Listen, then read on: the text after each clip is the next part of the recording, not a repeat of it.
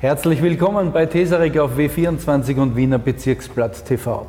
Mein heutiger Gast hier in der Beletage des Café Landmann ist früher Sportjournalist gewesen, Sportchef der Kronenzeitung und war dreimal sogar österreichischer Sportjournalist des Jahres. Jetzt ist er seit vielen Jahren eifriger Buchautor. Herzlich willkommen, Robert Sommer. Hallo und danke für die wunderbare Einladung. Sehr gern. Robert, beginnen wir mit deiner Jugend, 1962 geboren.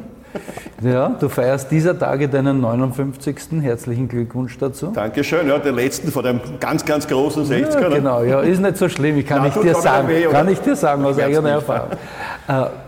Schauen wir mal als erstes ein bisschen zurück in deine Kindheit. Ich glaube, im 2. Bezirk bist du aufgewachsen. Was sind denn so deine frühen Kindheitserinnerungen? Ja, ich bin wirklich ein Kind der Leopoldstadt. Ja. Bin dort aufgewachsen. Meine frühesten Kindheitserinnerungen sind im Augarten. Also andere sind halt am Land, die sind Naturradl gefahren. Ja. Für mich war der Augarten die Heimstätte. Also ich habe dort das erste Auto gefahren. Es war halt mit 6 Jahren so ein Roller, aber ich war der große Held damit. Das erste Bussi habe ich gegeben in der Sandkiste dort, also die erste Liebe. In welchem Alter? Bussi. Ja, Sandkiste halt, ne, wie man da ist, aber sie hat mir dann die Schaufel am Kopf gehauen, also das war glaube ich dann die Liebe ist nicht erwidert worden, die Liebe. Ja, dann später bin ich in der Leopoldsgasse in die Volksschule gegangen und dann begannen die lustigen Erinnerungen in der Zirkusgasse ins Gymnasium. Ja. Das war eigentlich ein sehr, sehr schweres Gymnasium, da hat man so wichtige Sprachen wie Altgriechisch gelehrt, aber niemand hat sich dafür interessiert, sondern alle haben da gefragt, was ist daneben? Also, weißt du, was daneben war? Rotlichtviertel, oder? Kabarett Renz war daneben, das berühmte Kabarett Renz. Da gab es so, ich sag Anfang der 70er Jahre, Bilder von barbusigen Damen in der Vitrine. Würde heute keinen Menschen mehr aufregen. Kein Mensch interessiert sich mehr dafür, gibt es in jeder Gratiszeitung. Aber damals war es eine Weltsensation. Ja. Und ja, in dem Viertel bin ich groß geworden. Dann im Prater natürlich, also ich war da mehr im Prater als in der Schule. Sport hat mich auch mehr interessiert. Ja, als kein damals schon. Schüler. Ja. Damals schon, ja. Hast du selber Sport gemacht? Ja, mein Turnprofessor, da sieht man, wie wichtig eigentlich die Schule für die Weiterentwicklung von Kindern ist, was auch Bewegung betrifft. War ein Olympia-Leichtathlet. Gerd Nöster war 72 qualifiziert für die Olympischen Spiele und da war auch Sportchef beim ULC Wilczek. Das war damals der bekannteste Leichtathletikverein. Und der hat gemerkt, der ist ein lebenslustiger Typ, aber für Sport hat er auch ein bisschen Ahnung, weil er hat was über für den Sport. Und ich wurde dann Mittel- und Langstreckenläufer und mein größter Erfolg war 5000 Meter Meister von Wien. Wirklich? Dann habe ich aber aufgehört, habe gesagt, aber muss man aufhören. Also? Ich kam dann zur anderen Zeit, also dann hat mich die Kronenzeitung entdeckt. Ja. Michael Kuhn. Wann war das? Michael Kuhn, war so 1980, 81 herum. Ja. Michael Kuhn, der dann später ein enger Freund wurde und das heute noch ist, hat einen Wettbewerb als Juror ausgeschrieben, um junge Talente zu entdecken, gemeinsam mit einer Bank. Und frech wie ich war, habe ich einen Aufsatz dorthin geschickt. Der hat ihm gefallen, ich habe gewonnen. Das war es dann eigentlich auch. Schau, worüber hast du da geschrieben? Ich kann mich noch gut erinnern über Bruno Petzey. Der hat damals eine sehr lange Sperre ausgefasst. Das war ja ein legendärer Libero, wie man damals gesagt hat. Genau, leider verstorben an einem Silvesterabend, an einem plötzlichen Herztod. Also viel später. Beim Kicken, ne? Beim Kicken, genau. In Vorarlberg.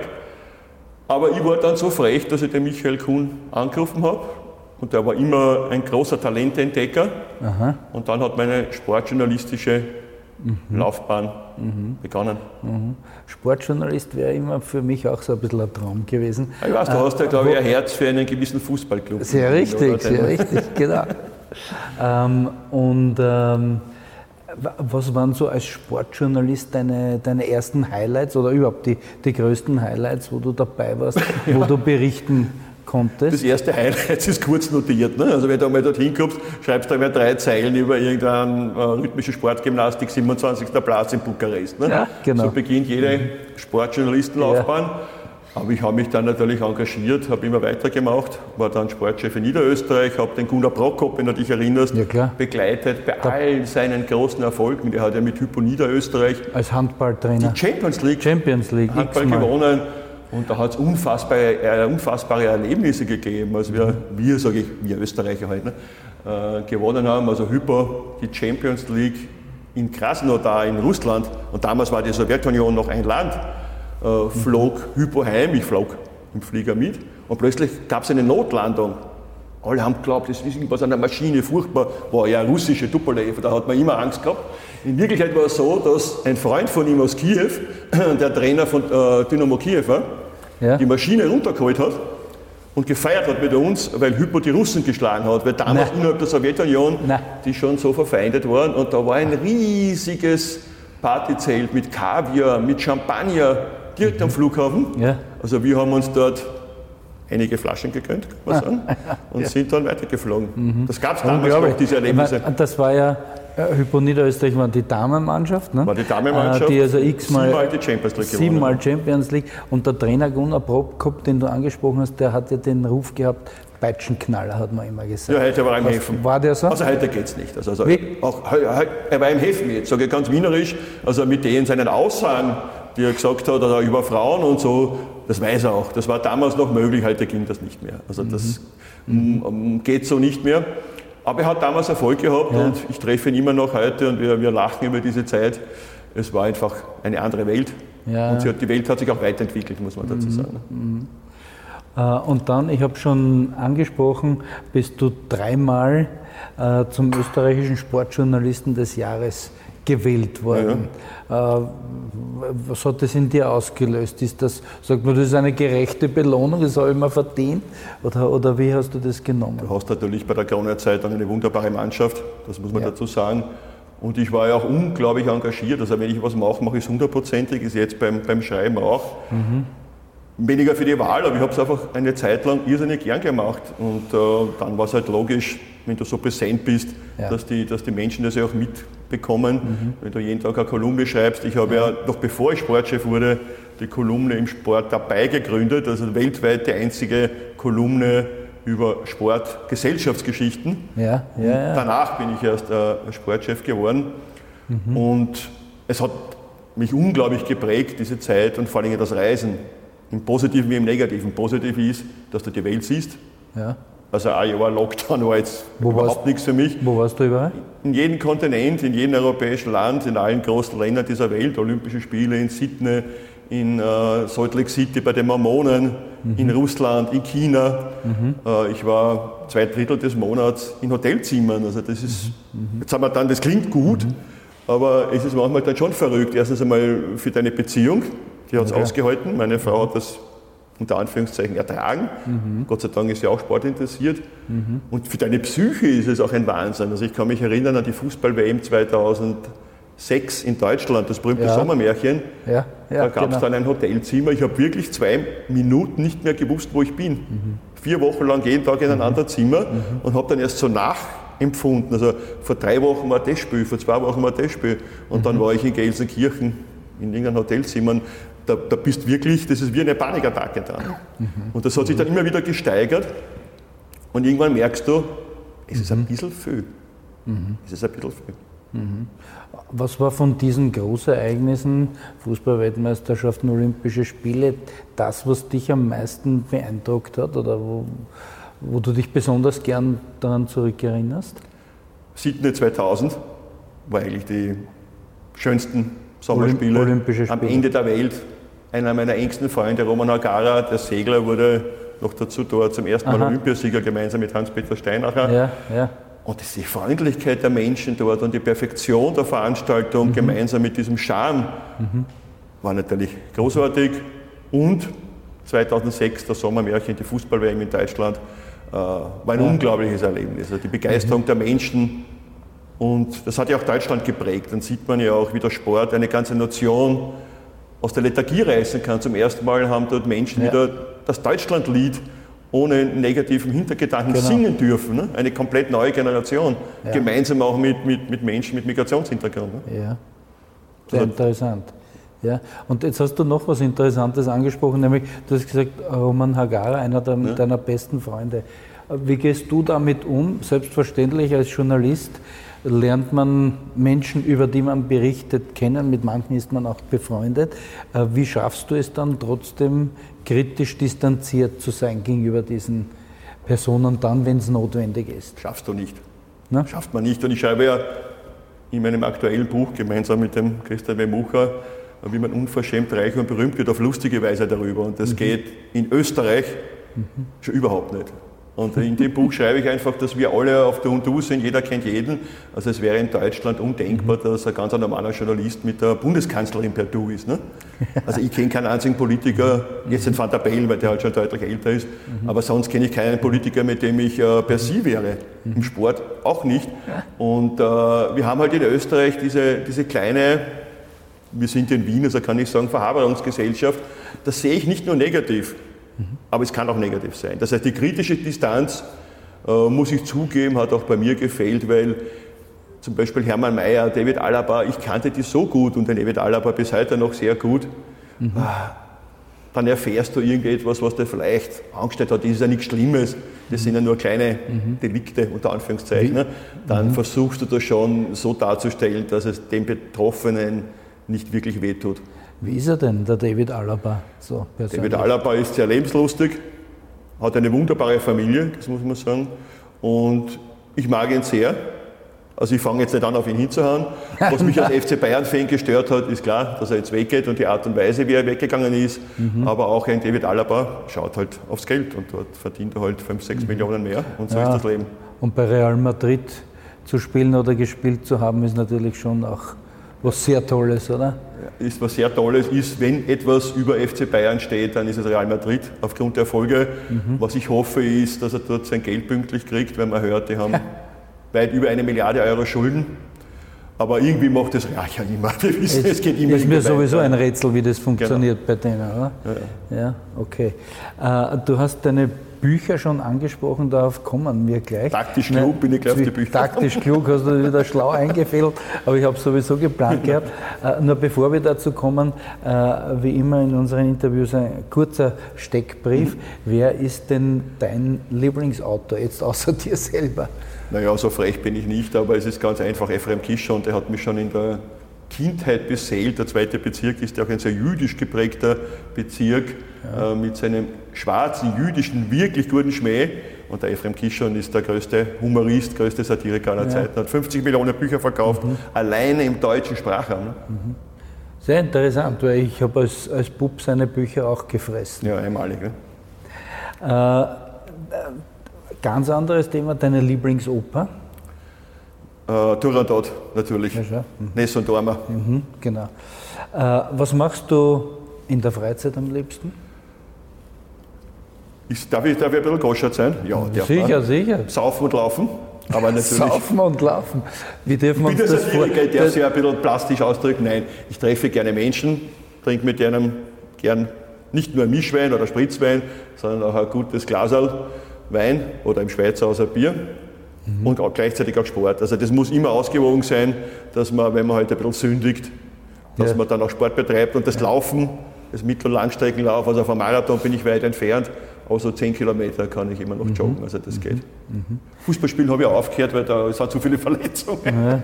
Du weißt ja, aber hast du gespielt selber? Wir haben gespielt mit meinen alten Schulfreunden, da sind sehr viele Akademiker, auch Ärzte dabei, da war jedes Mal ein Achillessehnenriss, ein Bänderriss, weil wir alle so ehrgeizig sind, aber der Körper spielt halt nicht mehr so mit. Deswegen haben wir wem gesagt, sagst du das? Gehen wir lieber auf Papier und gehen wir laufen, also da kann weniger passieren. Und reden wir über Fußball. Reden wir über Fußball, da wissen wir alles.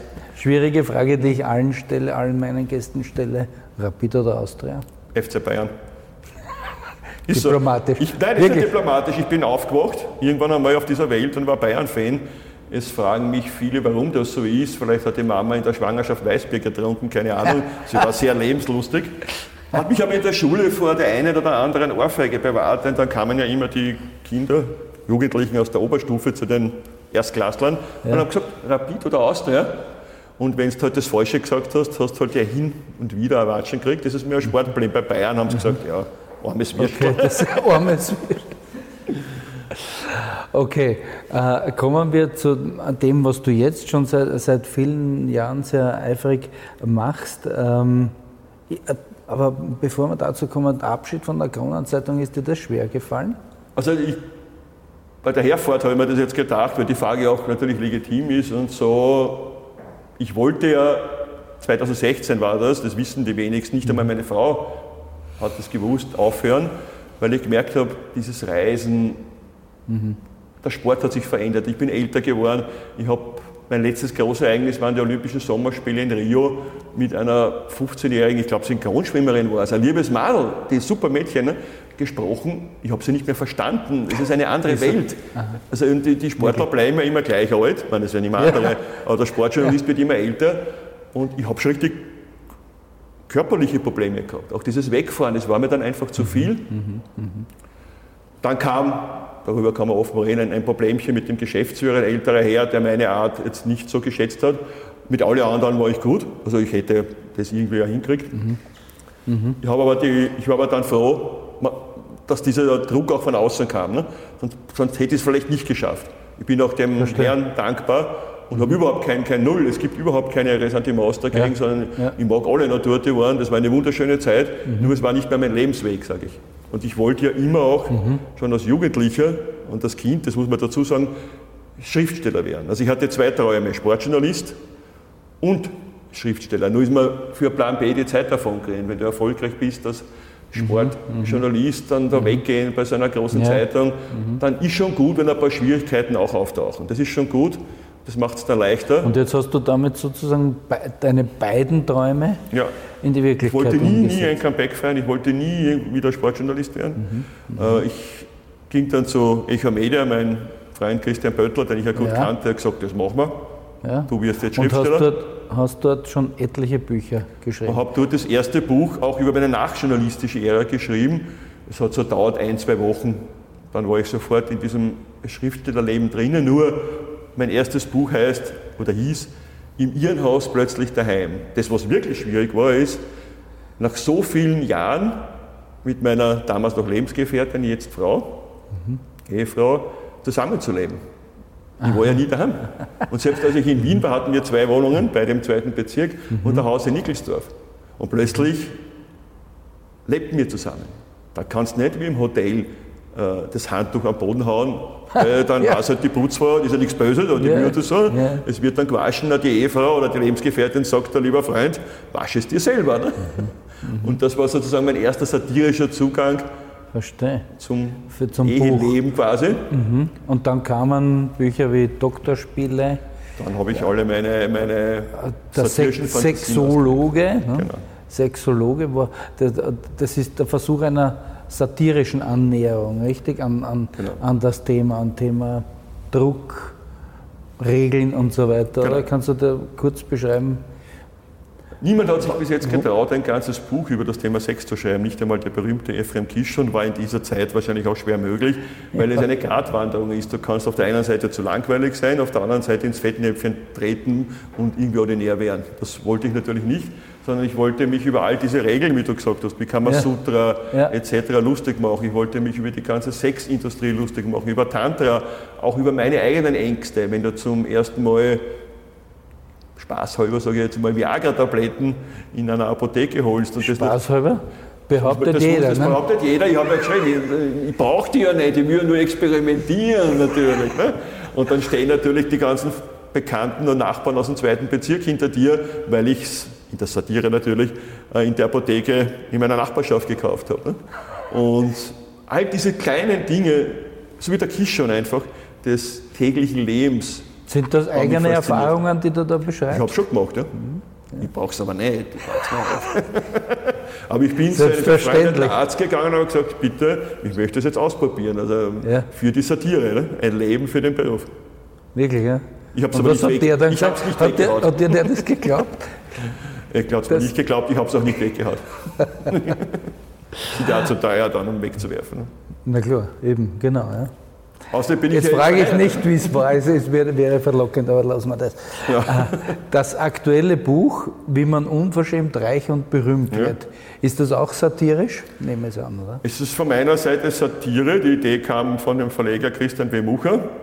Ja. Und ich wollte am Anfang nicht, weil es ging in die Richtung, dass man sich vielleicht ein bisschen lustig macht über Leute, mit denen ich ja zusammengearbeitet habe. Ja. Thema Hermann Mayer, Thema David Alaba, und das wollte ich nicht. Aber dann kamen mir ins Gespräch und dem Christian Wemucher eilte der Ruf voraus, nicht unbedingt konsensbereit zu sein. Ja. War aber bei mir, muss man sagen, es hat alles gut funktioniert. Er ist alle auf meine Ideen eingegangen und ja, also er hat schon hin und wieder Namen genannt und mir ging es darum, das System satirisch zu unterschreiben, was wir ihm vorher gesagt haben. Ja. Diese Verhaberung, diese Message Control, die es ja schon immer gegeben hat. Ne? Wenn zum Beispiel ein Finanzminister, völlig egal welcher, gefragt wird, beschreibe ich im Buch, von einem Fernsehmoderator, das Budgetüberschuss, kann man nicht sagen, aber das Budget ist um 56 Milliarden unter dem errechneten Budget, also ein Unterschuss eigentlich. Ne? Haben Sie sich verrechnet, Herr Finanzminister? Und der hört nur das Wort rechnen und sagt, eine wunderbare Frage, ich danke Ihnen, ich werde diese Frage im Sinne meiner Millionen Wähler beantworten, ich rechne damit, dass Österreich Fußball-Europameister wird. Und dieses überhaupt nicht Antworten auf Fragen. Ne? Das kenne ich gut aus wem aus meiner Vergangenheit. Ja. Und ich wollte es einfach nur satirisch beschreiben, das machen ja alle. Das machen ja alle. Ja. Die haben schon ihre fixen Botschaften, gehen da rein, das machen auch Sportler, das machen nicht nur Politiker. Ne? Das Buch ist aber auch im Echo Media Verlag. Natürlich, das war auch eine meiner Wünsche an den Christian Wemucher, dass man es in meinem Verlag macht. Ich bin dort wunderbar aufgehoben, ich habe dort Freunde gewonnen, das ist wunderbar seriös und dort mache ich weiter. Ich verfolge ja deine Aktivitäten auf Facebook. Du legst schon sehr viel Energie hinein in Werbung für deine Bücher. Also zumindest vor Corona ist mir aufgefallen, dass du ständig irgendwo warst und deine Bücher präsentiert hast. Das ist schon sehr viel Zeitaufwand, oder? Das beste Buch wird nicht gekauft, wenn es irgendwo in einer Bibliothek liegt und keiner weiß, dass es gibt. Genau. Und ich habe auch während Corona sehr viel gemacht, natürlich keine Lesungen, aber sowohl die Doktorspiele als auch der Sexologe wurden in beiden Lockdowns zum absoluten Bestseller. Das heißt, man kann ja jetzt durch Internet und andere Medien auch immer sehr viel tun. Und du musst jeden Tag präsent sein. Es ist auch eine Gratwanderung, du darfst nicht zum Lugner werden, also da darfst du nicht völlig verkaufen. Ja. Aber die Leute müssen schon wissen, dass es dich gibt und dass du ein gutes Produkt hast. Eben. Gehört dazu, ne? Klar. Zum Schluss noch kurzer Ausblick. Ist dein neues Buch schon in deinem Kopf im Entstehen? Oder? Es sind ungefähr 5 Bücher in meinem Kopf, aber ich kann nicht 5 zur gleichen Zeit schreiben. Also wir haben ja jetzt ja auch geheiratet, also auch im Lockdown. Also das Zusammenleben hat funktioniert. Da gibt es natürlich auch noch sehr lustige Episoden über das Eheleben. Ich werde aber ein anderes Buch zuerst schreiben. Also es gibt das Thema Kochen, das Thema meiner Reisen.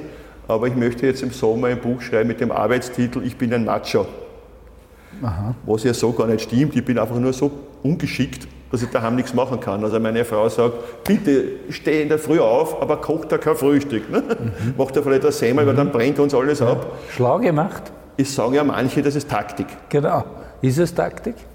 Lies mein Buch. Kann ja nicht alle Geheimnisse verraten. Genau. Der ist schon wieder schlau gemacht. Ne? Ja. Sofort wieder also ich bin so ein sympathischer Macho hoffentlich. Ne? Also kein wirklicher. Ne? Ja. Zum Schluss noch einmal Fußball. Rückblick die Europameisterschaft. Wie beurteilst du Österreichs Abschneiden? Ja, ich bin ja kein Sportjournalist mehr, also darf ich es kritischer beleuchten als die meisten anderen. Italien super gespielt, braucht man nicht diskutieren. Hat mich doch auch gefreut, obwohl wir verloren haben. Das Spiel war ja genau an meinem 59. Geburtstag, also wir konnten dann die Mannschaft feiern. Ergebnismäßig bin ich nicht zufrieden. Wir haben die 2 schlechtesten Mannschaften geschlagen. Das ist Nordmazedonien und Ukraine. Die Ukraine war schlecht? Wirklich? Finde ich, war schlecht. Haben auch keine Legionäre mehr, fast alle aus der ukrainischen Liga. Das ist nicht mehr die Ukraine von früher. Der einzig bekannte Spieler war der Trainer. Und wir haben gegen eine mittelgroße Mannschaft Holland verloren, die dann gleich ausgeschieden ist. Gegen Italien verloren. Also ich wünsche mir in Österreich, dass wir nicht immer nur Niederlagen bejubeln. Ich würde mir mal wünschen, dass wir über Siege jubeln. Ne? Und glaubst du, kann sich das jetzt, weil jetzt doch eine positive Stimmung in Österreich zurückgeblieben ist, kann sich das jetzt positiv auf die WM-Qualifikation auswirken? Also ich glaube schon, und die Mannschaft kann die WM-Qualifikation schaffen und hat gesehen, dass sie auch Große ärgern kann. Jetzt hoffen wir halt auf die WM, dass wir da doch einmal einen Großen schlagen können. Ja. Und dann noch eine Frage zur österreichischen Fußballmeisterschaft, die jetzt auch wieder beginnt. Als Rapid-Fanatiker interessiert mich natürlich die Frage, Ich meine, dass Salzburg dominiert, ist verdient, das machen die großartig. Aber was schätzt du, wie lang kann das noch gehen, bis vielleicht irgendein anderer wieder mal Meister werden kann? Nie. Solange der Didi Mateschitz oder einer seiner Nachfolger die Freude nicht verliert, wird Salzburg immer so viele Spieler haben, um Meister zu werden. Ich bin sehr kritisch diesem Modell gegenüber eingestellt, weil kaum spielt einer gut, siehe Haaland. Ja, ist er schon wieder weg. Ist er schon wieder weg. Also auch in der Champions League, okay, sie haben sich einmal qualifiziert im gefühlt 100. Anlauf, hat es dem österreichischen Fußball auch nicht wirklich gebracht, weil dann gegen die großen Liverpool haben sie auch verloren. Also ich mag das Modell so wie es ist nicht wirklich, weil ich jetzt nicht wirklich sehe, dass es dem österreichischen Clubfußball etwas bringt. Das heißt Mannschaften wie Rapid, die ja nun wirklich Geschichte haben, die Mythos haben, die Herzblut haben, oder auch andere wie Sturm Graz, auch die Austria, letzten Endes ja auch wenn du ein Grüner bist, aber gehört genauso zu Wien wie der Gespritzte, ne? Einfach keine Chance mehr haben. Sie werden keine Chance haben, solange Red Bull dieses Projekt aufrechterhält. Solange die das so professionell, weil da muss man schon sagen, dass sie das sehr professionell machen und dass sie auf der europäischen Ebene natürlich die einzigen sind, die zumindest teilweise den Eindruck erwecken, dass sie mitspielen können. Noch einmal, aber ich bin der Meinung, es bringt halt dem Clubfußball dann auch wieder nichts, wenn ich nicht einmal den Haaland für eine halbe Saison halten kann. Also ich bin heute noch überzeugt davon, dass Salzburg damals die Europa League gewinnen hätte können, wenn der Haaland geblieben wäre. Aber er ging heute im Winter zu Dortmund und er wieder Dortmund verlassen, weil ihm das auch zu wenig ist. Ne? Was müsste ein Verein wie Rapid oder auch ein anderer Sturm Graz oder so machen, um die Dominanz der Salzburger zu brechen? Ich bleibe dabei, solange es das Red Bull gibt, nicht so einen ähnlichen Partner finden, ist die einzige Möglichkeit. Geht das mit den Strukturen, die zum Beispiel der Rapid oder der Sturm haben, wäre das denkbar? Also an der Rapid gäbe es einiges zu ändern, muss man sagen. Ich mag ja Rapid auch, also ich bin kein Rapid-Feind, aber ich sehe es nicht in der rosaroten grünen Brille. Ja. Das heißt zum Beispiel der Umgang mit gewissen Hardcore-Fans, ich nenne die ja gar nicht Fans, sind auch nicht alle Ultras, aber ein Teil der Ultras. Es gibt wirklich sympathische Ultras, absolut, schreckt auch sehr, sehr viele Geldgeber oder potenzielle Geldgeber ab. Das haben wir ja auch erlebt mit diesen frauenfeindlichen Transparent. Ja. Also das müsste in erster Linie einmal schlagartig geändert werden. Und dann brauchst du halt Sponsoren aller Red Bull, sonst wird es nicht gehen. Der Fußball ist so teuer geworden, du weißt ja international, was heute Spieler kosten. Unglaublich. Aber eines können wir uns abschminken, egal ob es jetzt Salzburg oder Rapid ist, dass ein Spieler von Top-Format nach Österreich kommt. Die kommen nicht. Ne? Also da ist die Liga zu schwach. Es gibt nur mehr 4, 5 Doppelligen, die dominieren alles, die wollen, wie du weißt, die am liebsten untereinander sein, am liebsten eine Superliga haben. Genau. Die wird auch irgendwie kommen. Glaubst du das? Sie wird unter den Deckmantel der UEFA kommen. Also es wollen die Bayern letzten Endes, die kenne ich ja gut, aber die Engländer, die Spanier nicht gegen Rapid, Austria oder Genf spielen oder gegen Slavia Prag. Ja. Die wollen am liebsten 10-mal gegen Bayern gegen Real oder Real gegen Barcelona, denn diese Spiele kannst du ja auch fernsehtechnisch dann verkaufen, zum Beispiel nach Asien, wo Milliarden Menschen sind. Und Bayern gegen Ried ist jetzt nicht der Klassiker schlechthin. Robert Sommer, herzlichen Dank für das Gespräch. Dankeschön. Und Ihnen, meine Damen und Herren, danke ich fürs Zuschauen. Sie wissen, dieses Gespräch gibt es auch als Podcast und ich hoffe, wir sehen uns nächste Woche wieder bei meinem nächsten spannenden Gast. Bis dann. Wiederschauen.